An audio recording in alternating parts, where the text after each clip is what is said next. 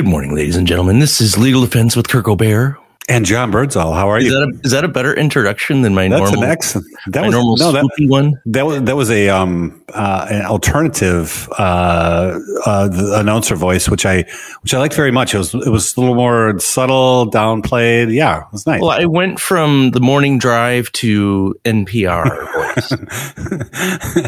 No, more like the afternoon slow rock, or maybe like mellow rock station or something. Exactly. Yeah. There's a great Howard Stern bit where this guy calls and he says, hey, my dad is getting older and he used to be a DJ his whole life and he'd like to order a pizza. It's a pizza place, but he'd like to do it in his DJ voice. Is that okay with you? And he's like, I guess so. So that's, hey, I would like to have a pepperoni pizza. Yeah. Maybe you could do it like the soccer announcers, it's like goal. So anyway, hey, I want to talk about big news. I got big news here. What's going on in the law? Well, there was a very significant Supreme Court decision that came out earlier this week on Monday, as a matter of fact. Did you hear? Oh, good. Because, it was unanimous too. It was unanimous, and this is what's so shocking is that they were like, "Wait a minute! Remember, the case was Caniglia versus Strom, and they were addressing the Katie versus Dombrowski decision, which is where this concept of the community caretaking exception, which that's sort of become common parlance in the law that we call it this community caretaking exception."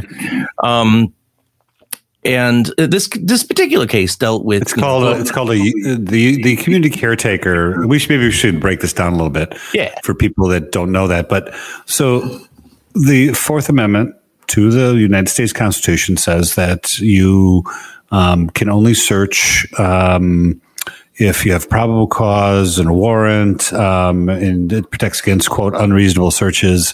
And of course, that warrant requirement has been riddled with exceptions, things like inventory, if they impound your car, or, every traffic stop has Fourth Amendment implications because they don't need probable cause. They need reasonable suspicion. Anyways, on and on and on and on it goes. I mean, you could literally, spend a year in a law school class on this. But the community caretaker is another judge created exception to the Fourth Amendment, and which basically says that if we're worried about any member of the community, just plain old worried, we're going to ignore the community caretaker, and we're going to do a search if we feel it's necessary to help that person. Right. And so it's like coached. It's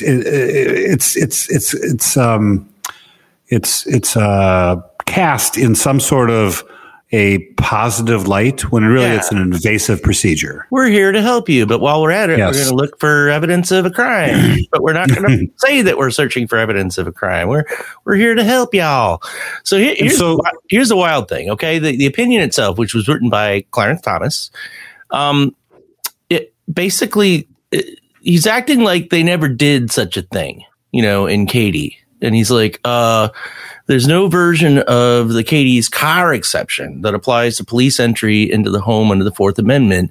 What is reasonable for vehicles is different from what is reasonable for homes, he wrote. So basically, this is going back saying, hey, all these people that have been relying on community caretaking to enter a home, you're flat out wrong. That's not what we ever meant in the decision in Katie.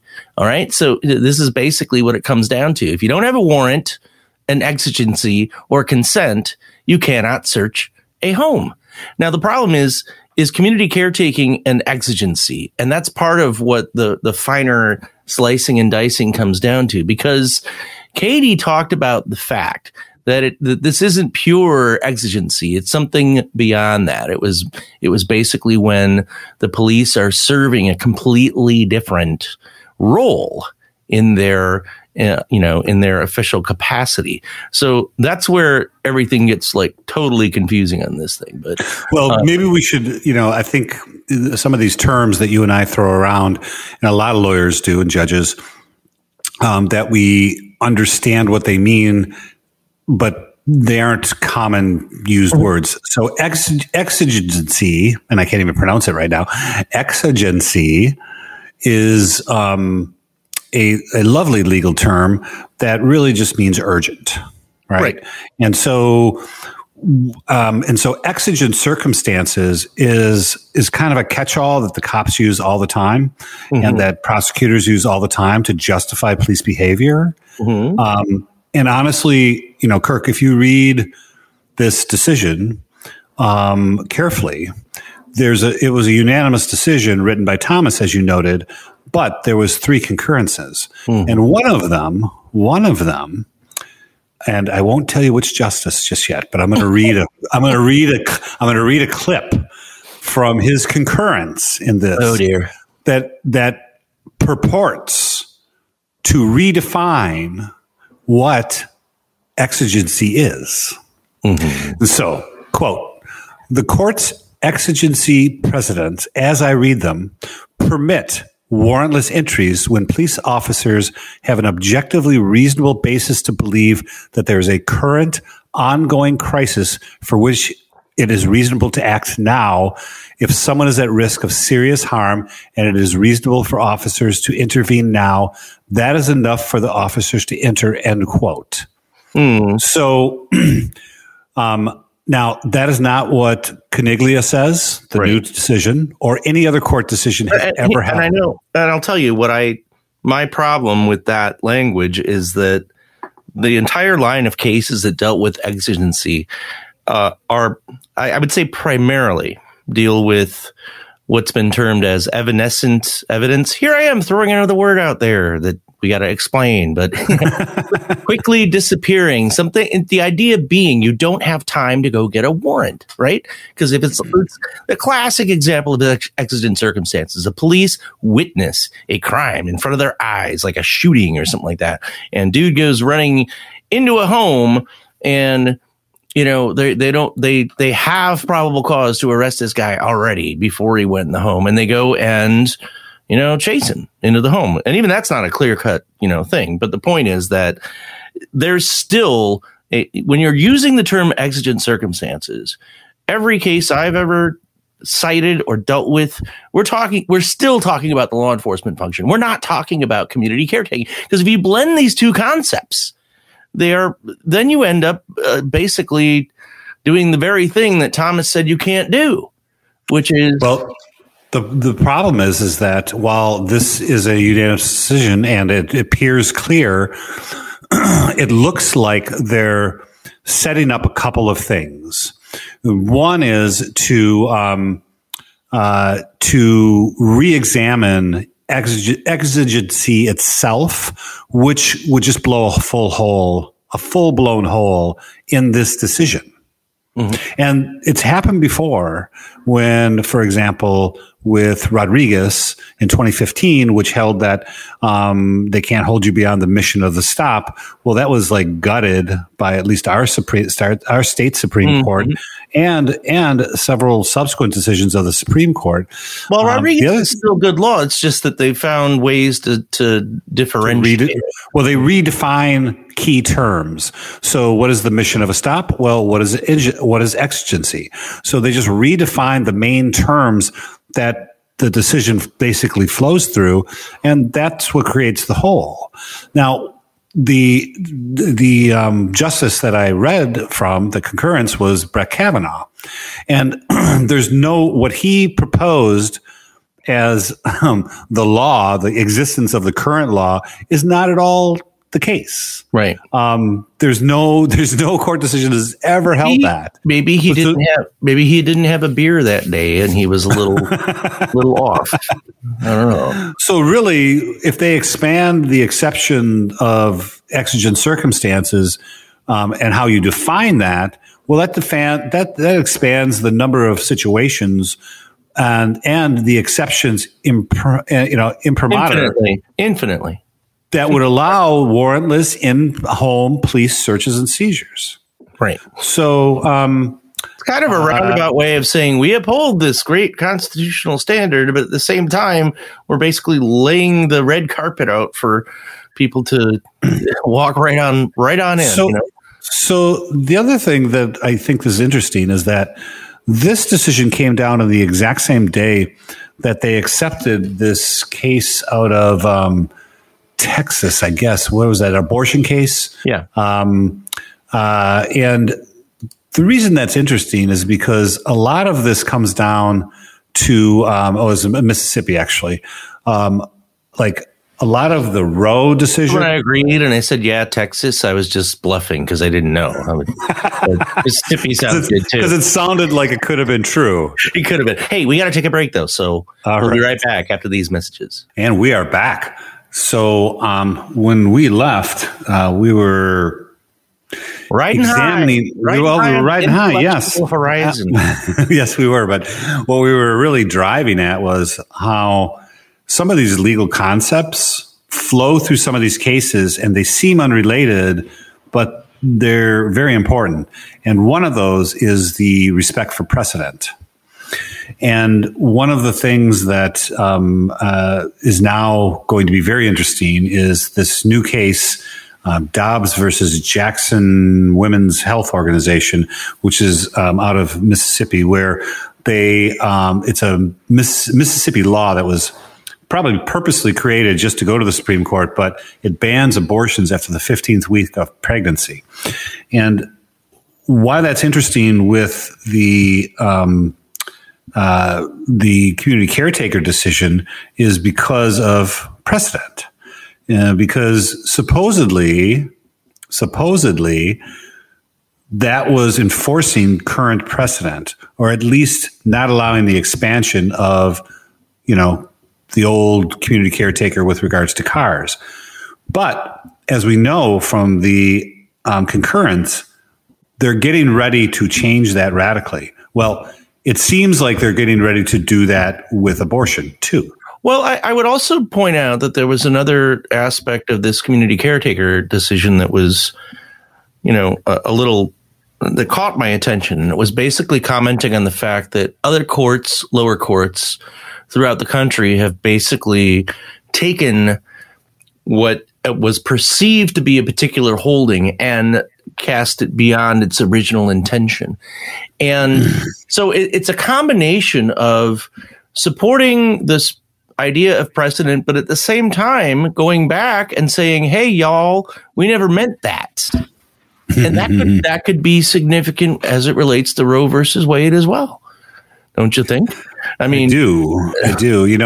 Well, it's as you watch the Supreme Court, like you and I, we primarily pay attention to, the criminal law decisions because that's what we do. And that's very important that we do that. But I read them with my breakfast bagel every day. But I think it's really interesting and important to look at the whole docket and how decisions are made, because that gives you insight as to where the court's going with regard to future decisions in our case in criminal law. But, for example, the courts just took a big shift with Amy Coney Barrett coming on. Oh, a shift. Okay, gotcha. Yes. Don't start with me, Kirk O'Barrett. Okay. So if you remember, there was an action brought, I believe, directly. So it was original jurisdiction directly to the Supremes about mask mandates and indoor congregations. So for worship services.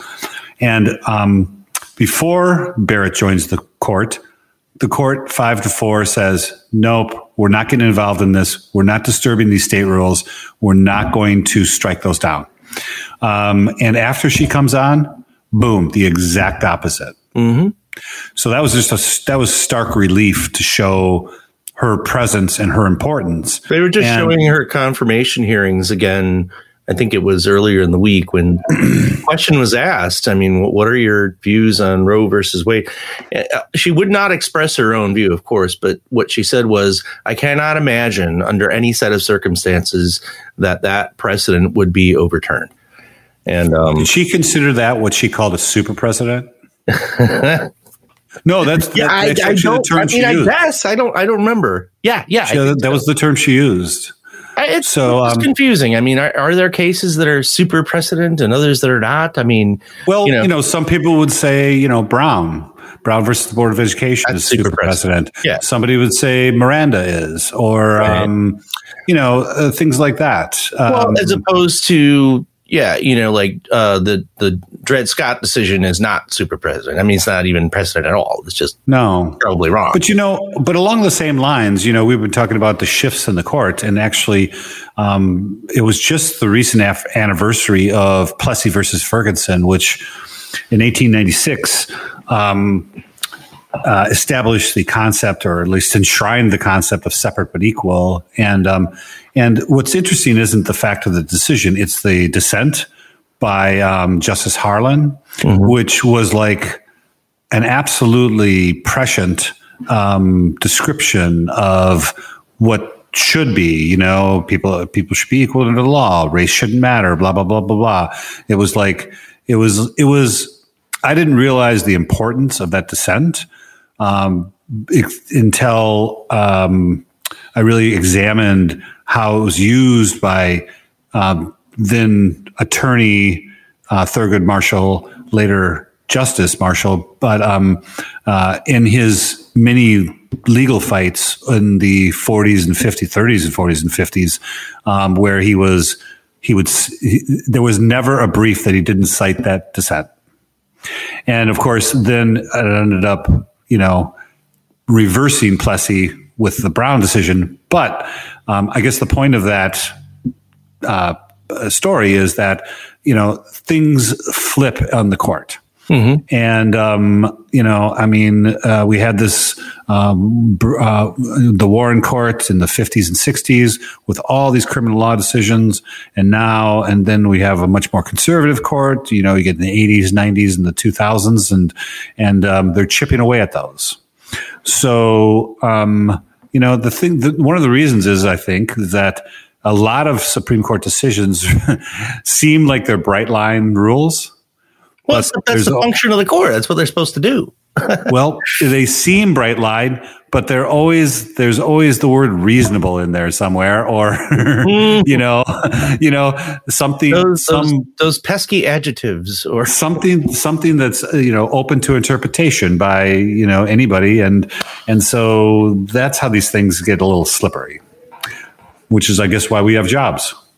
Yeah, and it's another reason why it's so fascinating. I know you and I feel the same way about this, but this is the kind of thing that keeps my brain well lubricated, so that I feel good about doing what we do. It's intellectually fascinating.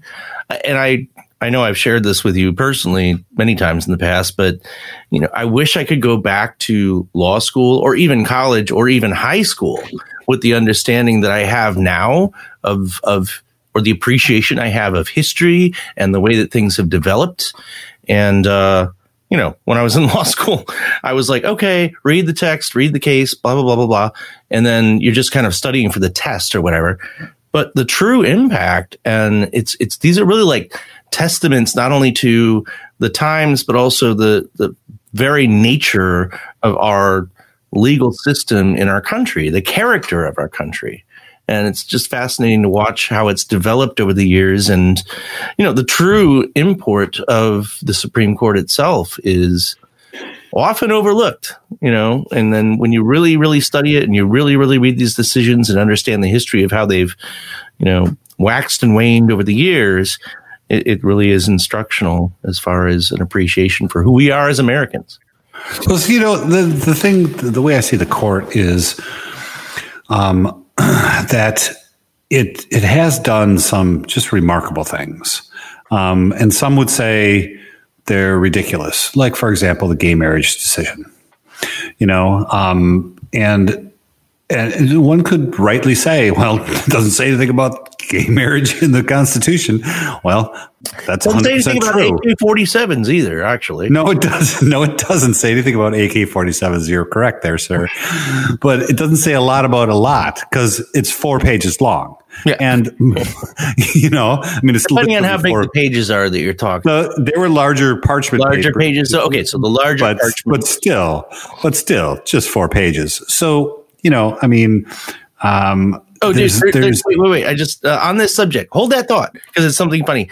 There's some new show on and it's about the vice president. And I wish I remembered the name of it. I should have noted this, but I know you would like it. And it's actually kind of goofy. So it's when the vice president takes office and then she's introduced to, this Secret Service element and some sort of assassin that's assigned to the office of the vice presidency that you only get to know about when you become vice president.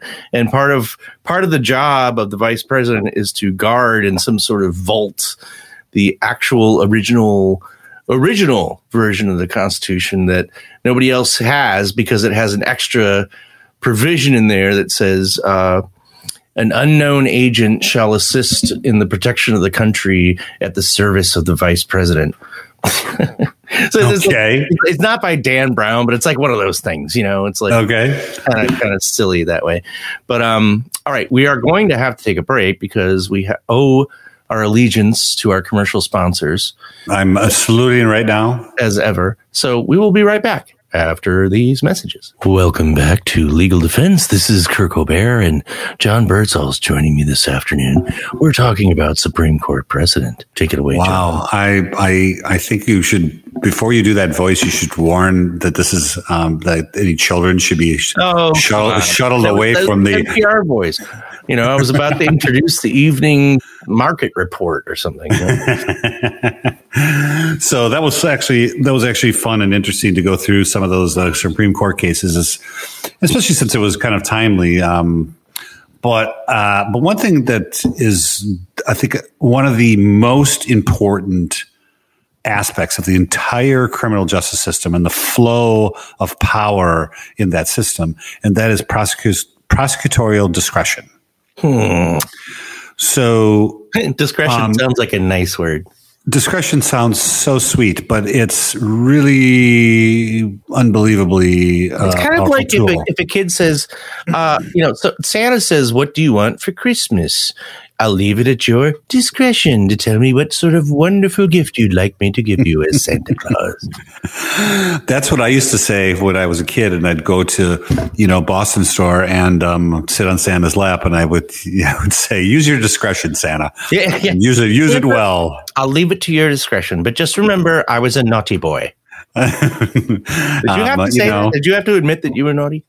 No, I never admitted I was naughty, but in retrospect, I should have asked for like real estate or stocks. Well, you were a Republican back then. I don't know if you were when you were a little. Well, not when I was 6. No. Oh, what, really? I know plenty of 6-year-old Republicans.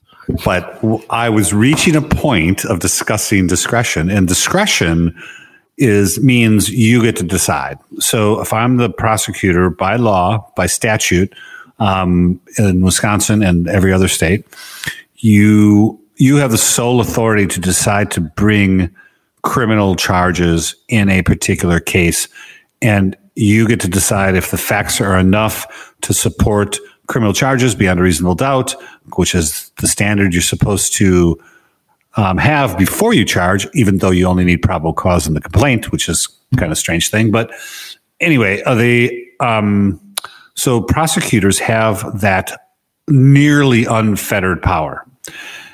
And that comes into play when police officers shoot and kill somebody, which has been happening a lot lately. And if you hadn't noticed. Well, it's happened for a long time. It's just that it's happened for a long time. Society's kind of paying more attention to it. And we have better ways of seeing what happens. We have cell phones. Yeah, right. Yeah. So no charges will be filed against North Carolina sheriff's deputies who shot and killed Andrew Brown Jr., a 42-year-old black man whose family claims he was executed in his car. This was happening as they were trying to serve a warrant. But here's the full circumstances. They knew where this guy lived. He famously... And they also knew that he did not carry weapons. Well, wait, hold on. They knew he didn't carry weapons? That doesn't mean he wasn't carrying a weapon. Well, that's true. But they knew that he actively hated guns. He didn't have a reputation for that, which did not have a reputation. Would be a reason for people for no knock warrants and things like that. But also his warrant was for like some trivial little misdemeanor. So it wasn't like he was wanted for murder, or it was like he was like a serial killer or something, something like that. So and they shot him as he was trying to drive away, and they shot him, in the back of the head. And so the district attorney held a press conference to announce there were no charges were to be brought. And he did it in such a way, like, I wish we had the tape here, which we could just play what he actually said. But it was approximately this, and I'm barely paraphrasing.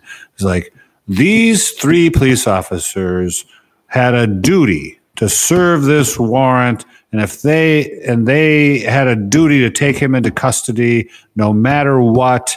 And if they hadn't done it, then they would be, abandoning their duty. Okay, all right, violating the law. I get where you're going with this, but let me play advocate's devil here.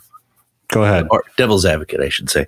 And you seem to focus on the fact that this is a misdemeanor warrant and not a felony warrant. So what sort of standards should be in place as it relates to and we're talking about an arrest warrant or a search warrant? This was a search warrant. This was an arrest warrant. There was both. So regardless 2 arrest warrants and what type of warrant, if the warrant's been issued, it's a command from a magistrate or a judge that all law enforcement is supposed to do a particular thing. And how is it that we can have some sort of variable standard where the police are supposed to say, okay, well, in order to do that job, we should ratchet it back a bit if it's only a misdemeanor versus a felony? Should they say, and then if we're getting into types of misdemeanors or types of felonies, should they say, well, okay, we're going to back off when we're 80% sure that we're at risk or he's at risk, or if it's a murder, then it's 99%. I actually misspoke. It was actually a felony drug investigation, and okay. So they had a arrest warrant and a search warrant for the house. But I think the point is it was a drug case. It wasn't like yes. And I think the bigger point is the reasonableness of force, and that there goes that word again, reasonable, right? So what does that mean? Well, to these police, that means drawing your weapons and shooting this guy in the head. Yeah, but isn't that the same issue that we just hashed over in the Derek Chauvin case? I mean, it wasn't so much what they were confronting, because a lot of people, and again, I'm playing devil's advocate here, but a lot of people made hay of the fact that this is something over a counterfeit $20 bill. Yet, does that come into play, and how does it come into play? I'm not saying I believe one thing or the other, so don't jump down my throat, Mr. Birdsall. But this is an issue that I think is very undefined, and it leads to a lot of confusion and subjectivity. If you're looking at, how serious is the crime compared with what ends up happening in the end, you're going to have a lot of apparently facially unjust results. Yet, what is a police officer supposed to do if they, is there a spectrum? Is there anywhere recognized in the law a spectrum that if you're there because the person is accused of a serious crime versus a person is accused of a non-serious felony? I mean, is there a different way that they would have to go about executing a warrant, arresting somebody, investigating the scene, or whatever? And I've asked this myself because it is a bit, it's almost like Monday morning quarterbacking when you look back and see that, someone gets murdered because of the fact that it was a $20, counterfeit, whatever. It seems dramatically disproportionate.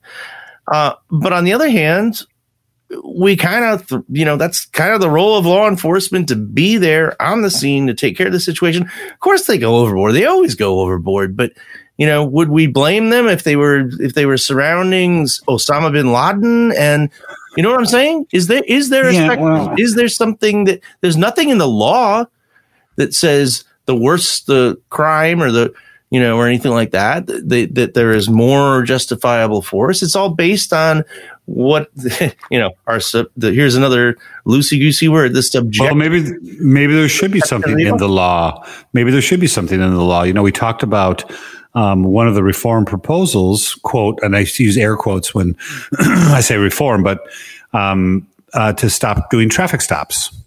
Just for like minuscule things. I mean, obviously, if you're chasing, somebody dangerous or something, that's a different story. I think it's a fascinating idea, and I like it. But the problem that I can't imagine how we kind of parse this out is, it seems like then we're saying there'd be a lot of situations where a crime's committed.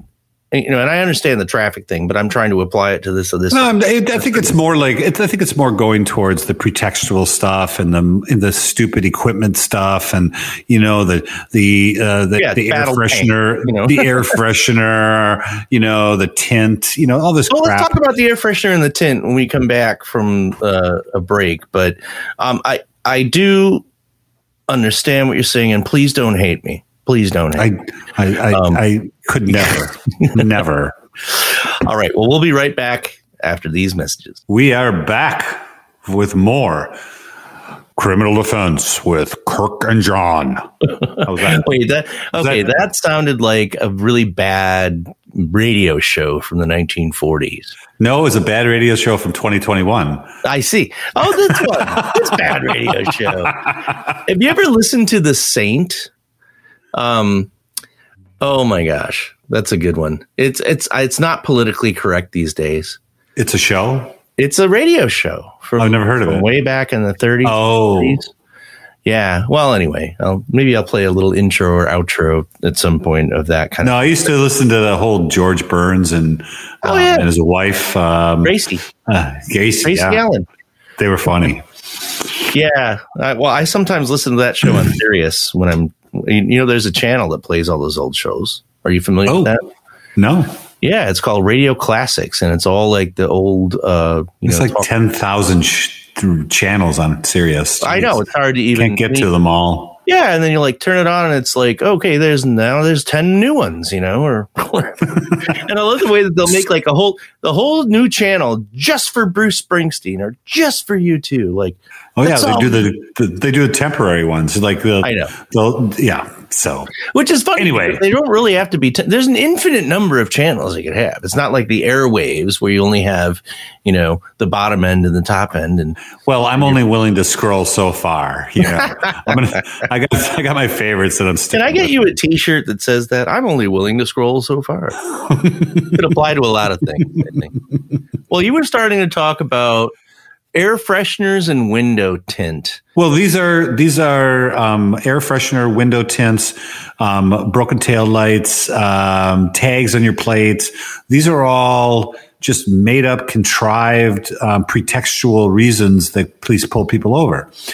And in a case in the 80s, the U.S. Supreme Court sanctioned this, even though it was very clear that they were, doing this mainly in poor communities of color, pulling people over looking for drugs and that sort of thing. But they would pull over every single car they could with any sort of like tiny defect. And the U.S. Supreme Court says that's just fine. It was a case called Wren, W-H-R-E-N. Yep. And as you're familiar, but it's stuff like that. So we can change the rules with which police can operate without having to worry about their own judgment about like what's reasonable and what's dangerous. The reason I wanted to talk about air fresheners is because somewhere along the line, and I would be challenged as anybody would be to figure out when this happened, but there was a law that said, an officer can pull somebody over if there's something obstructing a person's view. And that's been, there are certain things like if you had like a big, I don't know, like a rubber chicken hanging from your rearview mirror, then yeah, it probably does obstruct your view. But it's come into play. And I always point this out to friends and family, like, hey, those tassels from your stupid graduation that you have hanging, from when you graduated 15 years ago from high school and you're still proud of it, that you shouldn't be driving around with that because a cop could say that it's obstructing your view.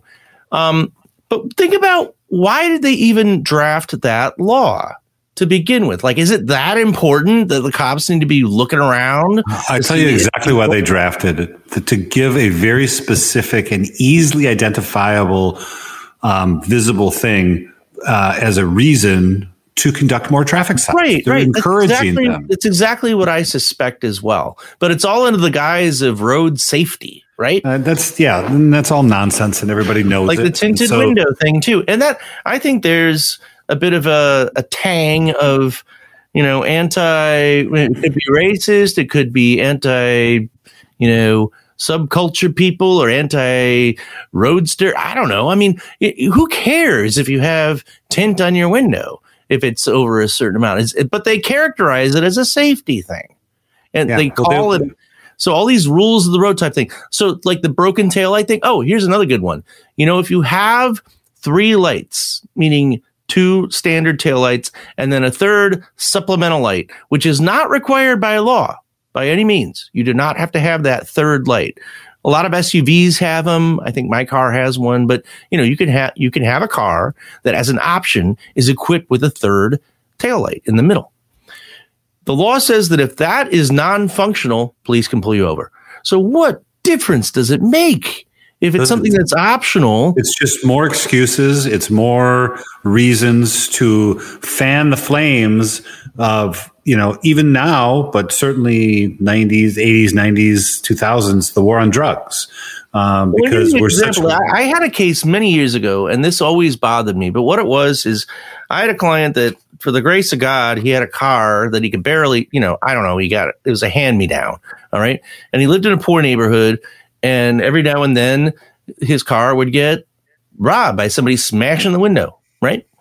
So he does what a lot of people have to do before they can buy a new window. They tapes it up with plastic. Okay. So he's driving down the street, and my poor fella here, he's probably got I think he did have a joint, the crime of the century. He had a marijuana cigarette, a reefer, Mary Jane. He had some Mary Jane. And then the reason the cop pulled him over is that, hey, you have a non-functional window, and I wanted to pull you over because I wanted to see if you were, number one, gonna get it fixed. Number 2, if you were a victim of a crime recently and you need help. That sounds like community caretaker. It does. It was very community caretaker-ish.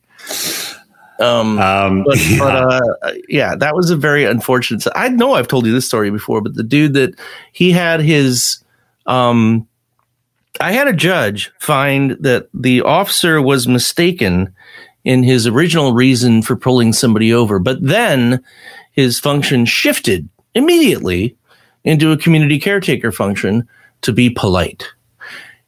Have I told you this before? I know I have. The guy's driving, and he's got his license plate with the correct registration, valid, in maybe not exactly the right place, but just a little bit off from where it is. And the cop runs his license. He realizes he has 7 prior drunk driving convictions, and he's like, oh, I don't think I can see his registration that well. And so he pulls him over. He gets the flashlight out, looks at it real closely. He's like, oh, yeah, he's valid. So my argument was then, okay, if he thought that he couldn't see it very well, which I think in and of itself is a bad reason to pull somebody over, but let's say he confirmed with his little cop flashlight that it's valid, he should have just left. But then the judge asked me, he said, well, wouldn't it be rude for the officer to just leave and not explain to Mr. Arrest? You know the rest of the story, because I got hired to represent the guy underneath the fence, drunk driving. So anyway, the cop goes up to say, oh, my bad. And I said, you should have done that. Well, that was very rude. And we need to, and he says, there's a community caretaker function here in order to be helpful. So he wanted to go and be helpful and say, well, that's a Boy Scout helping an old lady across the street is being helpful. Community caretaker is supposed to like save people's lives and stuff. Yeah, and he's like, I want to help you by sending you to prison for however many years because you had. So this reminds me of one of the Wisconsin cases that riffed off of Rodriguez about the mission of the stop, and the purpose of the stop was that the car goes past, cop runs the plates, sees it's registered to a male, sees a female driving it, and so pulls it over, thinking under the guise that, maybe it's a stolen car, or maybe there's something wrong here, right? It turns out she's underage, and then and she was out past curfew or whatever, and there's like he held her for a long time, and they were trying to get a hold of her parents, and it was the whole thing. But anyways, the purpose of the stop was like completely sort of like just glossed over by the court, I guess. But just to go back to Mr. Brown's case, his death, I should say. One of the justifications by the district attorney was that it was a drug case, so he was driving away, and now as I haven't seen the videos, but as they're described to me, he's driving away very slowly, right? Well, this is the way he characterized. This is the way that the DA Wombley is his name. He characterized it. He says, quote, "The facts of this case clearly illustrate that officers who used deadly force on Andrew Brown Jr. did so reasonably and only when a violent felon used a deadly weapon to place their lives in danger." What was the deadly weapon? The car? The car. Gotcha. It was the car. And the car that they were shooting as it was going away. As it was leaving. Yeah, going away. Gotcha. Well, he could have turned around at any second and run them over, right? He could have, I guess. All right. That's all the time we have, dude. Oh, no. I know. All right. Again next week, then. Sweet sorrow. But we'll be back next week. And tune in as you can every week right here on 1330 and 101.5. It's Legal Defense with Kirk and John.